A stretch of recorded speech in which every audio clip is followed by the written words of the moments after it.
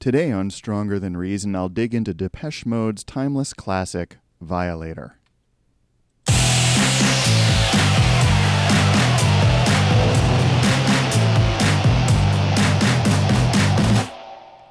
Welcome to Stronger Than Reason. Today I'm revisiting a band that I first talked about long ago in episode 7. And they're one of my favorite bands, but I should qualify that. I'm really only a fan of a certain period in their history, and the times before and after that period just aren't as interesting to me. And later on I'll talk about why that is. But for now I want to focus on one album in particular. It's the one that launched them into the stratosphere. Figuratively, that is. You might well ask why I didn't just talk about this album in the last episode about this band, since this is the album that was most commercially successful and the most critically acclaimed, and those two things don't always go together. But they do in this case, and last time I chose to talk about a double live album of theirs, which kind of amounted to an early best of. It came out the year before the album I'll talk about today. So let's just think about that for a moment. They had a live double album with an associated feature film before the biggest albums of their career. And that's the level of success we're talking about here. It's the kind of success that most bands never come close to. This is a band that played the corporate game for a long time. They had many years of development, as it's called, and a whole army of pluggers getting their songs exposure around the world. They had relentless touring in Europe and the U.S., and they slowly grew their fan base all around the world. They worked really, really hard for a long time. This is a band that started very young, and let's face it, they started off as teeny bopper heartthrobs making music that took advantage of new technology, but you can't say that it was super hard-hitting in those early years. But through the 80s, they matured, and with that maturity came more of an edginess, a darkness, a flirting with the taboo, and they had some underground dance hits, and they were on Mute Records, which gave them some indie street cred, and more fans latched on. And they also had considerable luck. After a decade in the industry, they found themselves in the right place at the right time. They were coming of age at the forefront of the alternative music scene, right when it was going somewhat mainstream. And remember, this was the pre-grunge period when alternative music was getting some press, starting to generate a buzz. Those were the years when the dedicated few would stay up all night on Saturday to watch 120 Minutes on MTV. And I was one of these, at least until I figured out how to program my VCR. But Depeche Mode is the band, and they amassed a following in the United States. And in 1988, they would play their biggest show yet to 60,000 fans at the Pasadena Rose Bowl. And that alone could be a career-defining achievement in anyone's book. After all, that's an even bigger crowd than the one that saw the Beatles play at Shea Stadium in 1965. But little did anyone suspect that Depeche Mode were still on just a mere foothill. They were about to scale into that rarefied air of being one of the biggest bands in the world, a band that even your mom would know about. You know, back in 1990, your mom was probably humming along to their songs in the grocery store while waiting in line at the deli. This was a band that would no longer be just an alternative sensation or a dance sensation. With this album, they would become a mainstream sensation. And this album in particular, which came out in 1990, would be much like Pink Floyd's Dark Side of the Moon was for Pink Floyd in 1973. In some ways, a career pinnacle, a watershed album that would leave the world stupefied, wondering how on earth any band could even continue after such amazing success. And few bands ever have that happy problem. But that's the problem that Depeche Mode had in 1990 after they dropped their magnum opus, Violator. So let me talk about first hearing Violator back in the day.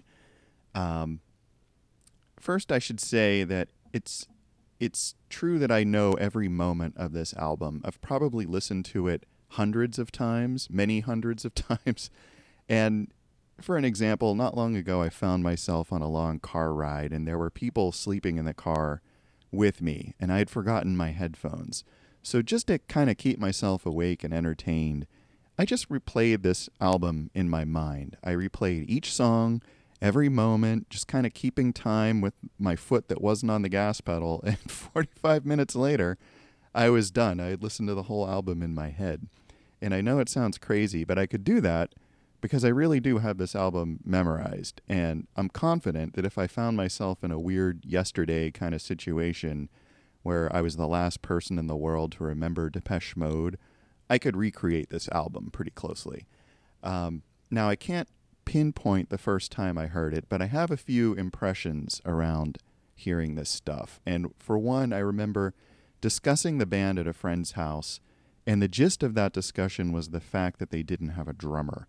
And we just couldn't get our heads around that. Remember, we were in high school at the time. We were a bunch of knuckleheads.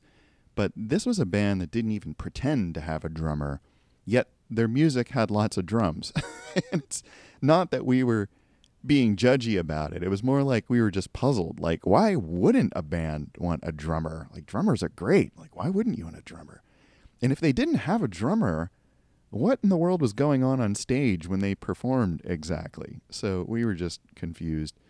Another impression I had was my sister's then boyfriend, who loved alternative music, making me a crappy tape copy of Violator. And I have to admit, I didn't listen to it much at first. I really didn't know what it was he had given me. But I was aware of one of the tracks, Enjoy the Silence, because it was gradually seeping into public spaces. I would hear it around town. In fact, I distinctly remember hearing that song at a local amusement park over the sound system. And my friends and I were like, ooh, it's that cool song with a band with no drummer. And it had these synth pad stabs all throughout that were really distinctive and kind of made it sound like nothing else. That and just the big dance beat and the guitar hook. I mean, what's not to love? So eventually I'd give my dubbed tape a deeper listen, and I'd listen to it over and over and over, and I would eventually just wear it out. I'm pretty sure it was just a crappy tape from Radio Shack. So by the time I was in college and haunting used record stores, I would just pick up this CD. And I just knew that I'd be keeping this CD for the rest of my life. So by then, this album was just something that I knew I'd always have to have around me.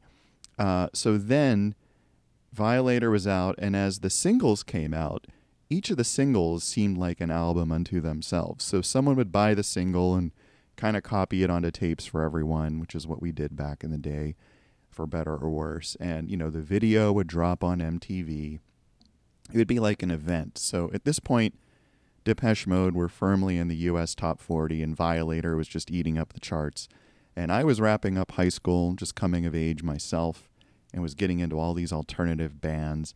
And I understood that Depeche Mode had been an alternative band, but were now breaking through to the mainstream in a big way. But they still had all their indie cred as far as we kids were concerned. And they were coming from a very different place than, say, like Howard Jones or Level 42. Not there was anything wrong with those guys. I was actually a bit of a Howard Jones fan back in my middle school years, maybe because of his video for You Know I Love You, which more or less was like a low-rent version of the video for Sledgehammer, but maybe also for the fact that I got his album One on One for free from a local radio station, on cassette, of course, for helping to paint a mural on their wall. But that's another story.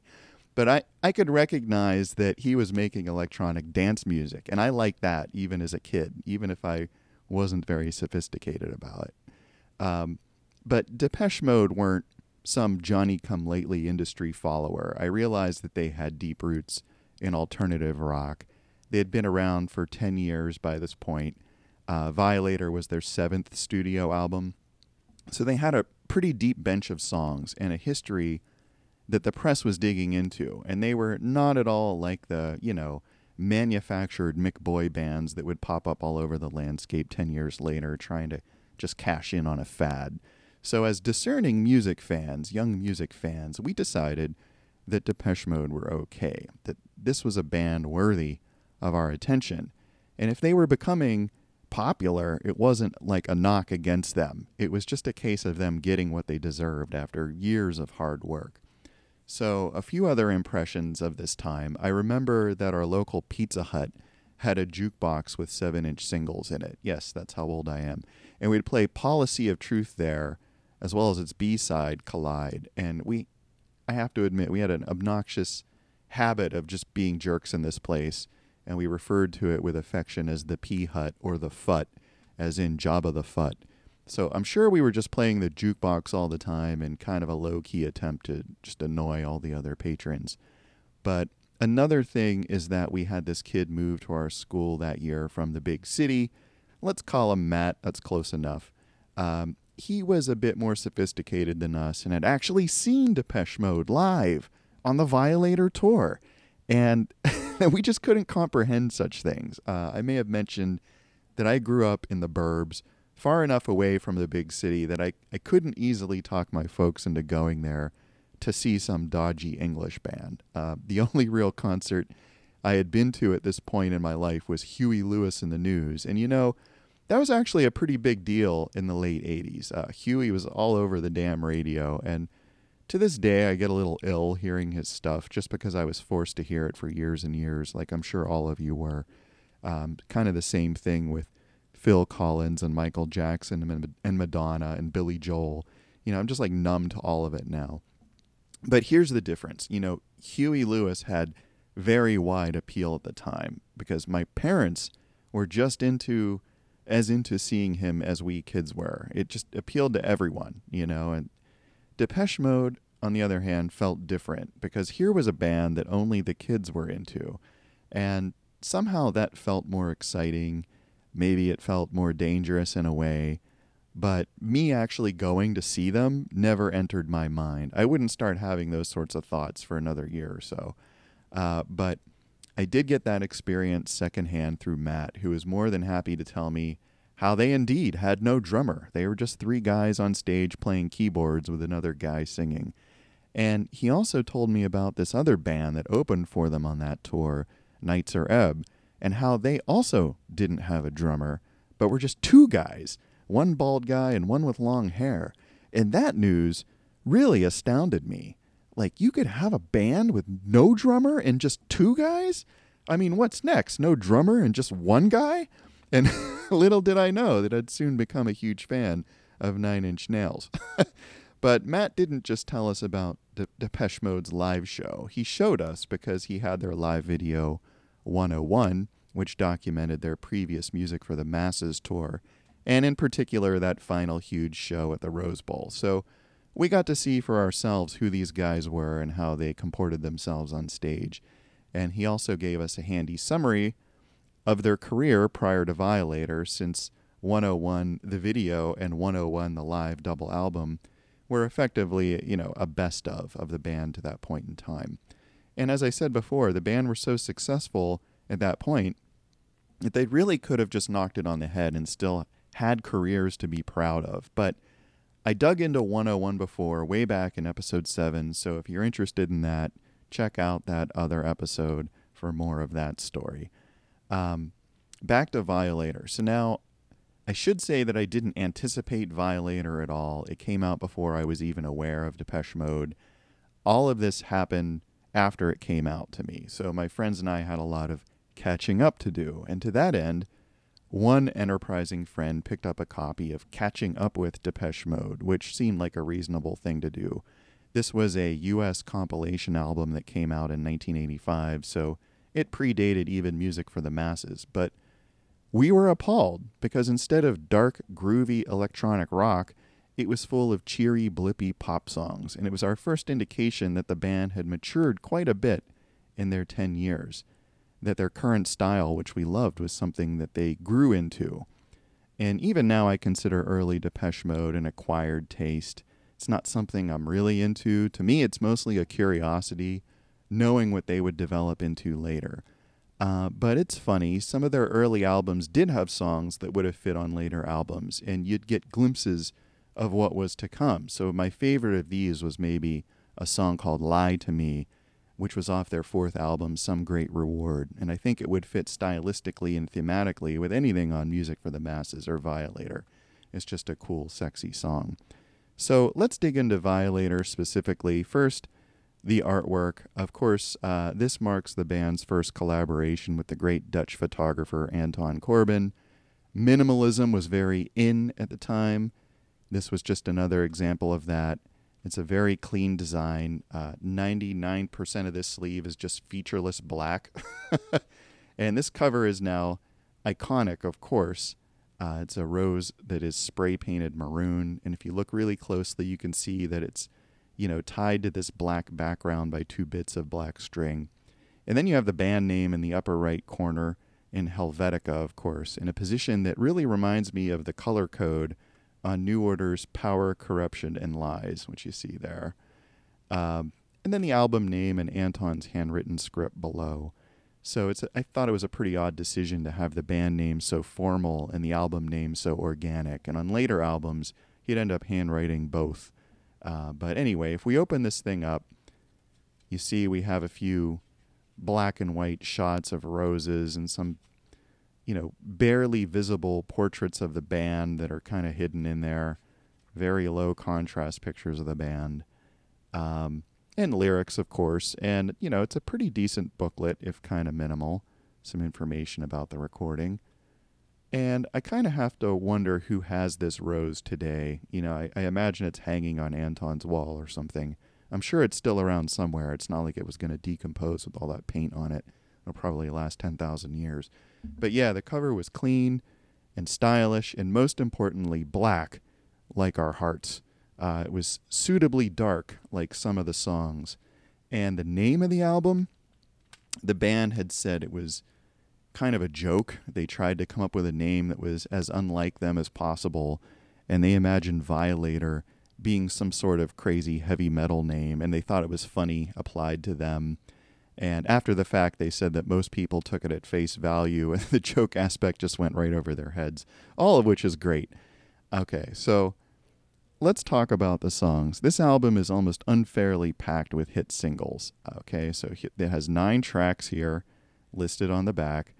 Of these 9 tracks, 6 would get official videos, and 4 of those would get full single releases. So, again, let's just think about that for a minute. 2/3 of the songs in this album had videos, and nearly half got the full single treatment. That's just nuts. You have to think that Mute and Sire knew what they had here, so we're just milking it for all it was worth and giving the public as much Depeche Mode as they could handle. And in 1990, we could handle quite a bit. Another thing going for this album was that it was the band's first big collaboration with Flood, a.k.a. Mark Ellis, and he was a music producer who was on his way up. He had worked with a veritable who's who of electronic rock over the years, including acting as a tape op, an engineer for New Order and Ministry on their early albums. He had done a lot of production for Erasure.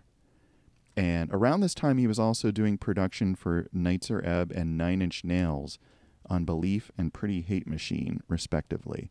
And if he needed any further credentials, he had also engineered an album by this really little-known Irish band. Maybe you heard of it. This album was called The Joshua Tree by some band called U2. They were like, I don't know, some sort of folk rock. It was kind of niche, but whatever. Flood was obviously an amazing choice since he had a taste for electronic bands.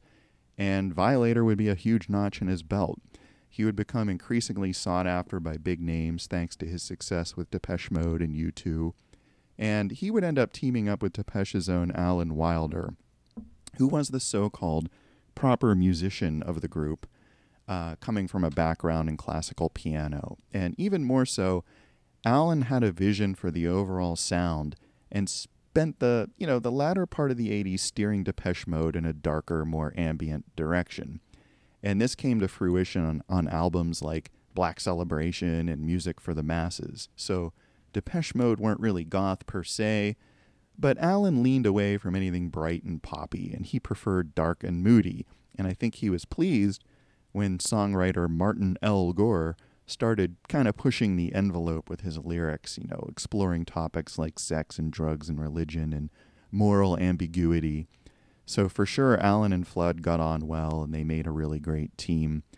So every time I mention Flood from here on out, I really mean Flood and Alan, since they were inseparable in the studio and they had the final say on how each song developed. And this was sometimes at odds with Martin's vision, as we'll see. So Francois Kevorkian did the final mix here on all the songs except Enjoy the Silence. He was a top remixer at the time with a long career in DJing and mixing dance hits. And, by all accounts, he was something of an eccentric and a bit of a perfectionist. But to be clear, the band's usual workflow was for Martin to write the songs and to present some home-recorded demos to the band. And in the past, these demos tended to be fairly well worked out, but for Violator, the band asked him to keep the demos more minimal so that they could work out the arrangements in the studio. And as far as the making of Violator, you really want to check out the documentary that was released as part of Mute Records' 2006 reissue. They reissued all the albums up through Exciter at the time, and each had a documentary of like 30 or 40 minutes. And taken together, they tell the whole story, including interviews with the band and all the various related folks in the music industry and so forth. And it's pretty interesting stuff. I'm not going to try to rehash it all here.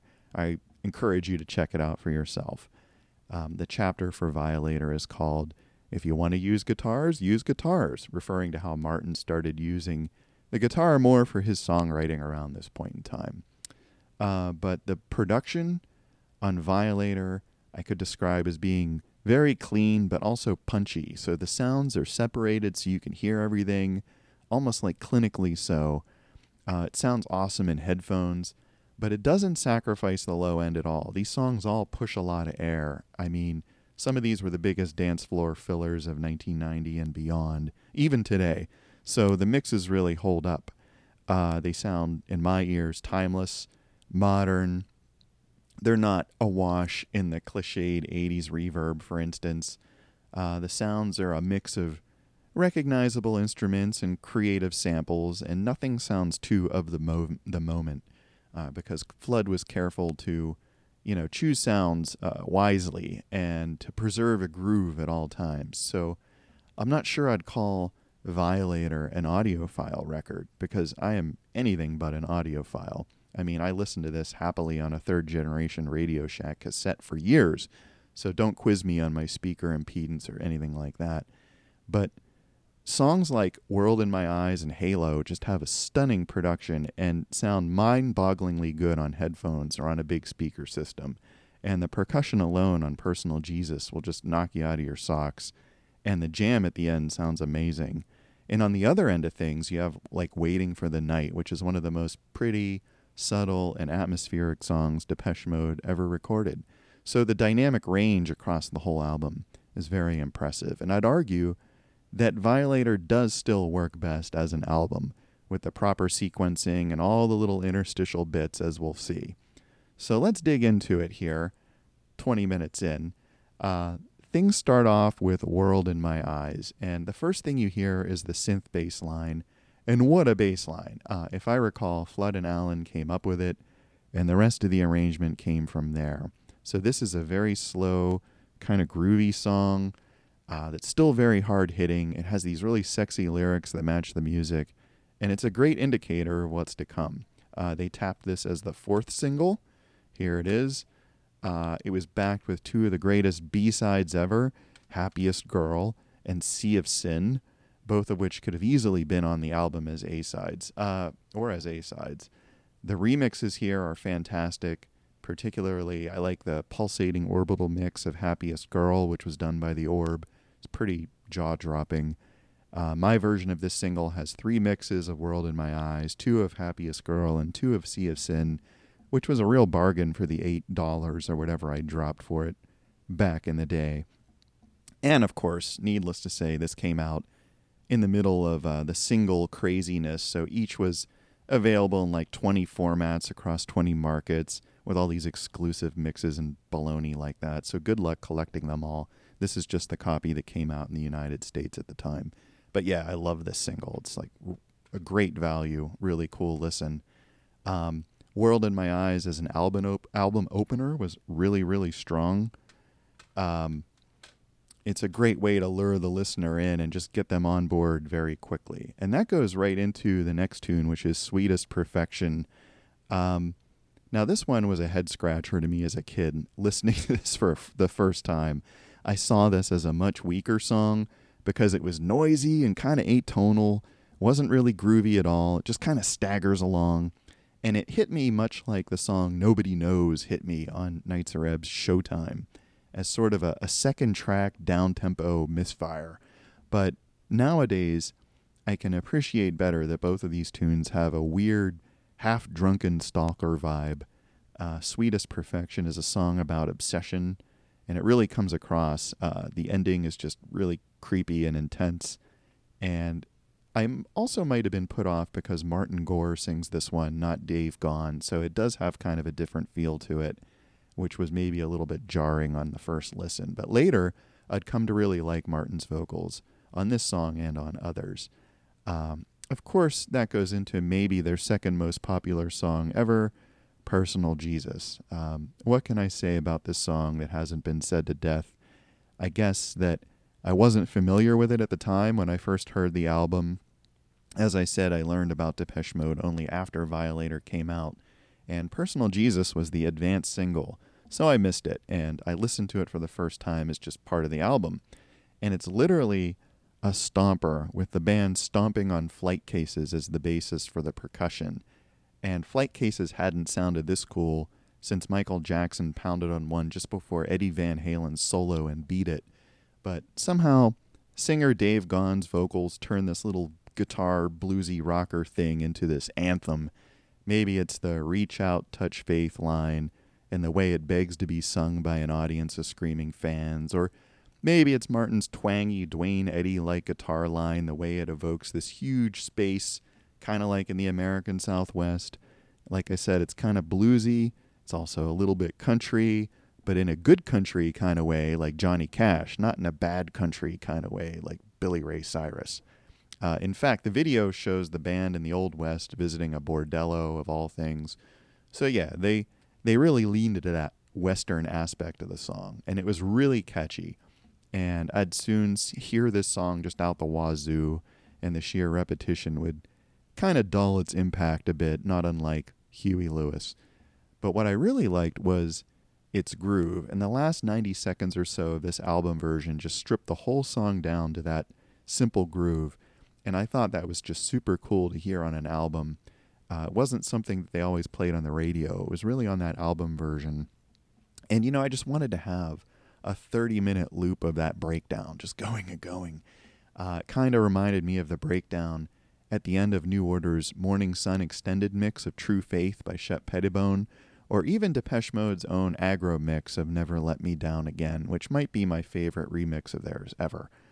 Just something for the DJ to just relentlessly loop, just pure uncut groove. I don't have the Personal Jesus single on CD, oddly. I think I do have a cassette somewhere. It has like a million mixes of Personal Jesus, along with a B-side called Dangerous, which is a really cool song.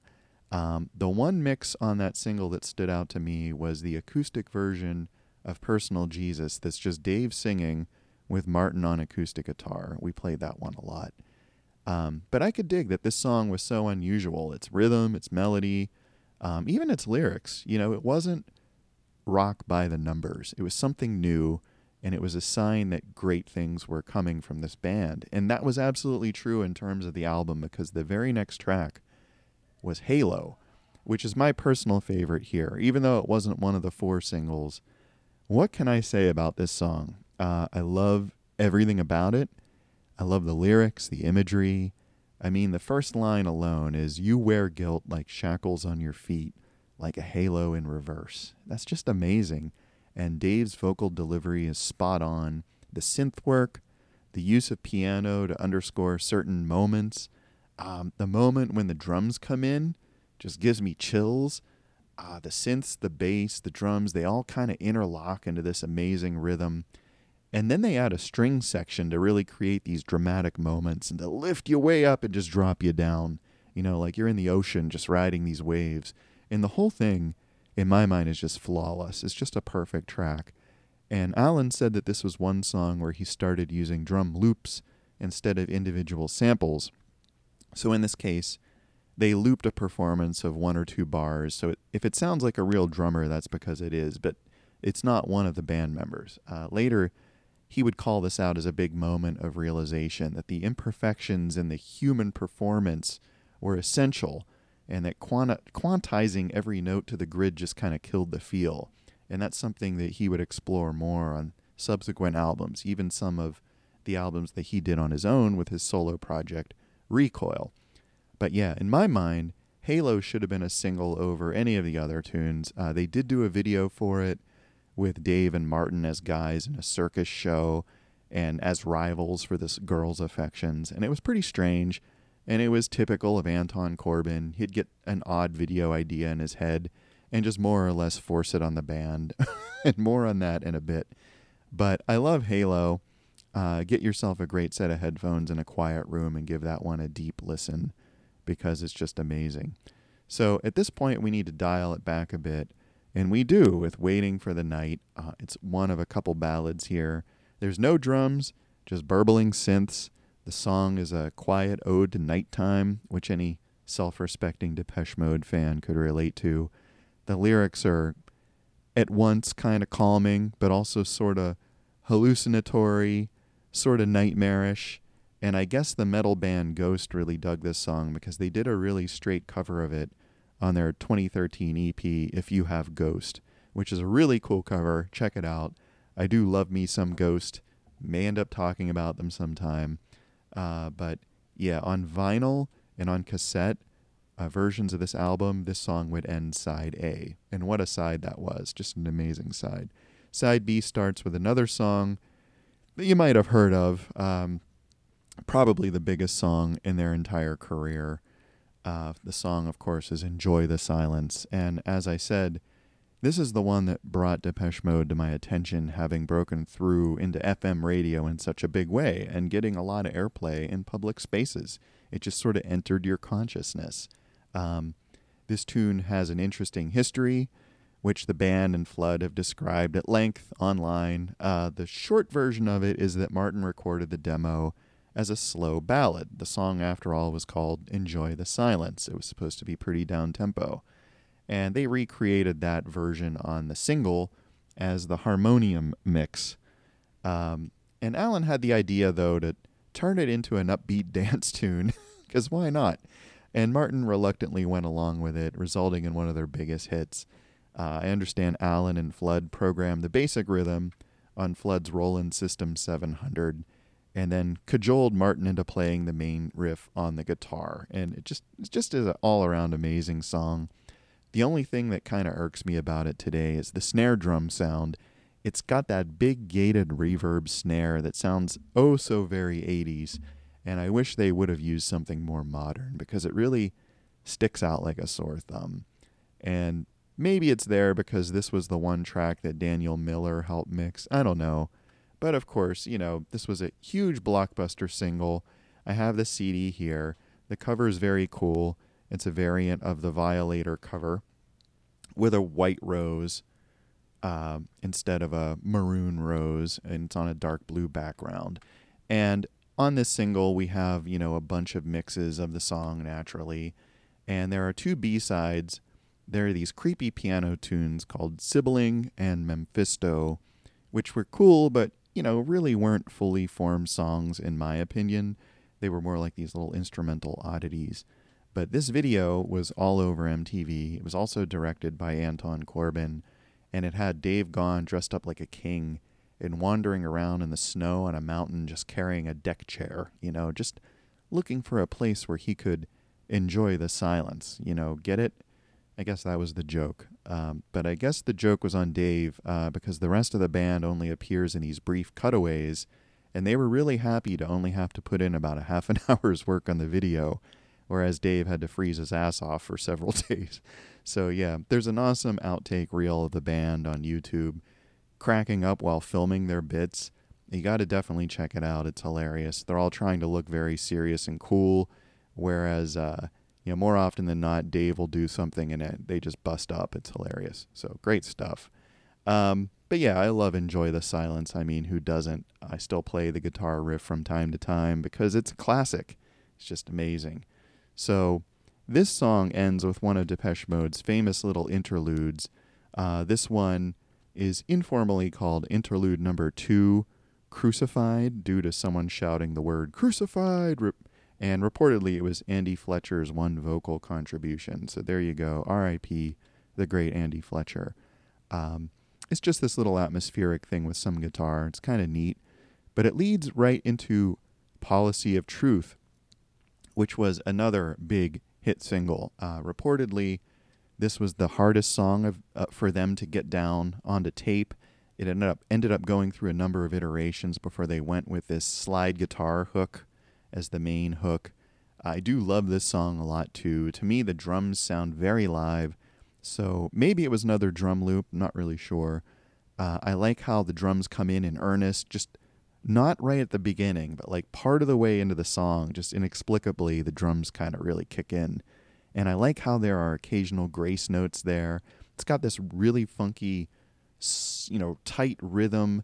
The lyrics are all about how much easier it can be to lie than to tell the truth. So another great example of how Martin was just, twisting expectations, trying to get in some mildly controversial viewpoints.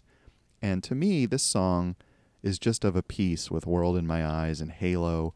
All of them are really groovy and soulful, really hard-hitting drums. They all sound very organic. They don't really sound overly programmed. And the guitar here is really subtle. It's just those slides on the guitar, and at the end, it sounds like Martin is using an EBow to play these long, sustained leads. An EBow, if you don't know, by the way, a really cool little gizmo you can use to just create long, sustained notes on the guitar, and it's a fun little toy to play with. Pardon me, but yeah, very cool song. The video is yet another one from Anton Corbijn. This time the band is just filmed in slow motion, lo-fi, black and white, snogging with various women. So pretty strange, but I'm sure it was cheap to film. The single, which I also don't have, was interesting in that they lured the KLF into doing a remix. That would be the Trans Central remix. And it also had an instrumental B-side called Collide, and that's K-A-L-I-E-D. And we had no idea how to pronounce that until someone posted an article where Martin L. Gore stated that he meant it as in kaleidoscope. So that's how we figured out how to pronounce it. And it's kind of this odd little techno track with no vocals. And I think they used it as the opener on the World Violation tour. So Policy of Truth goes into the second ballad sung by Martin, which is Blue Dress. And this is another song about obsession, maybe. I don't know, not much to say about it. It's a neat little song, no video or single for it though. And that leads into the second little interlude, which the fans call Interlude number 3. No idea what happened to Interlude number 1, but it's got a little synth horn lead with some vocal samples, and mostly it acts as an extended intro into the final track, which is Clean. And anyone who's ever heard Pink Floyd's One of These Days off their album Metal will immediately recognize this bass line. It's just a delayed note played over and over, and Alan admitted later that that's where they got the idea. So check out Pink Floyd's Metal, one of my favorite Pink Floyd albums. I will probably talk about it at some point, even though it was recorded before I was born. Pink Floyd is just an amazing band overall, especially their work in the 1970s. Pardon me. So it's nice to see that Alan likes Pink Floyd as much as I do. It's great to hear a reference to them on a Depeche Mode album. So lyrically, Clean is one of my favorites. It's just a guy, coming to terms with his indulgences. And the most clever bit is the chorus where he sings, "Now I'm clean," and then they add a "sometimes" at the end. And that's just so great. I still use this today. Like, I'll say that my one cat is a really good cat sometimes. And it just makes all the difference. Again, these little lyrical twists that he throws in there just give the songs these new meanings, and they add a bit of an edge. And Howard Jones, for sure, was not going to write a song about how he was clean sometimes. But yeah, on this song, Alan's production work really comes to the fore. And when I think of what it was he contributed to Depeche Mode's sound, this is one of the songs that jumps to mind. It's got the swirling atmospherics. It's really dark and brooding. It's cinematic. I mean, you can imagine this song playing over a chase montage or something. And that was all Alan. And after he left, spoiler alert, they'd be stuck trying to fill his very, very big shoes. And in my mind, in some ways, they never managed to do that. Things would just never be the same after he left the band. And without that extra edge, Depeche Mode would really no longer compel me like they once did. I would kind of lose the plot. But that rounds out this album. So altogether with B-sides, it's 15 or 17 tunes, depending on whether you count the interludes as separate tunes. Quite an impressive bit of work. So, of course, they'd go on tour for the World Violation Tour. I can never figure out how to put this thing. There you go. Now it's right side up. And, of course, I would miss that tour completely, and I wouldn't really be able to go back and even experience it on video because for whatever reason, even though they were now among the biggest bands in the world, no one really thought to have the tour professionally filmed. So we had D.A. Pennebaker film the Music for the Masses tour, which resulted in 101, but nothing but VHS cameras for Violator. And it's a real shame because, you know, I feel like the band were at their peak at that point. And fortunately, some of the surviving videos are kind of passable and at least have decent audio. Again, I think this is the band at their career best. Dave's voice, for sure, would never be better in my mind than it was on this album here. He was not quite 30 years old here. He might have peaked even later. And I guess it's arguable if maybe the next album surpassed this. Not in my mind, but that's a matter of opinion. But he might have definitely peaked even later, if not for all the crap that happened in his life shortly after this. But as it was, in my mind, this is Depeche Mode right here at the top of their game. Musically, lyrically, in terms of performance. Again, the next album, which we'll get into some other time, would be a great one as well, no doubt. But it's not my favorite. To me, Violator will always be number one. You know, that's probably a matter of taste. So why do I love it? I mean, obviously, it is one of the defining albums of the 1990s, and for sure it was the biggest album by any electronic band ever to that point, and absolutely the biggest album by any band that had the audacity not to have a drummer. So no longer would electronic bands be stuck just in the club. After Violator, they'd be front and center. They'd be competing for ears with the guitar rockers and the power trios. So this was really a watershed moment in music. Depeche Mode took the alternative rock movement to a new blockbuster level. I mean, we had to hear questions like, were Depeche Mode even rock? What were they? Were Personal Jesus and Enjoy the Silence guitar songs or not? And did it matter that they didn't have a drummer? Did it matter that they were on an indie label back in England? You know, these were questions that the music industry and press were trying to sort out, but to me, I didn't care about any of that. I just love these songs. You know, I always liked electronic music more than conventional rock music, with a few exceptions. And I like club music in particular. To me, Depeche Mode were doing what a lot of electronic bands were trying to do, which was to marry up electronics and rock. And that's what New Order were up to all through the 80s. But now Depeche Mode came in and did it more successfully than anyone else. They were just at the top of the heap. You know, these songs were mostly electronic, but they rocked just as hard as anything Aerosmith or Bon Jovi were doing, and arguably more so, because Bon Jovi wasn't filling any dance floors, and Bon Jovi wasn't selling millions of units of singles full of club remixes, and had nothing at all to do with club culture. But Depeche Mode came from that world, and now they were bringing it to the fore, to everyone's attention. And I love that these were dance tunes, and the whole synth and drum machine thing, but really, I also love the songwriting. These were just fantastic pop songs, not just dance songs designed for a club. It was all verse, chorus, verse stuff. Anyone could enjoy them. It was very accessible. Most people did enjoy them. Violator is completely chock full of hooks. It's very catchy, but it also wasn't pandering. And it's hard to realize now, but it was also ahead of its time. In 1990, there just weren't many albums that sounded like this. Depeche Mode kind of anticipated the kind of darker sounds of the 90s, making music that was edgy and not all just upbeat. And this was very far from Huey Lewis and Genesis. This was the sound of Generation X growing up and learning about sex and drugs and rock and roll and maybe some of the darker sides of the world. And this was a time when Life was about to change for most of us. This was the soundtrack to leaving high school and moving on to whatever was next. Work, more school, who knows, more responsibility. And for me, the mood that Depeche Mode presented with Violator fit with the other music I was listening to at the time, like Ministry, Nine Inch Nails, Skinny Puppy, Joy Division and New Order, Thrill Kill Cult, The Sisters of Mercy, and all these other bands that I've been talking about on this show, all of which have those darker elements. So remember, at this point in history, we're coming from a world ruled by the previous generations, Reaganism, Thatcherism, Reagan's arms race and driving up the national debt, a debt that would be paid by future generations, including ours. You know, our leaders were mortgaging our future for more cash for them. The greed of the 80s was basically them cashing in on the backs of labor and the environment. And who cares about that when we can make money now, right?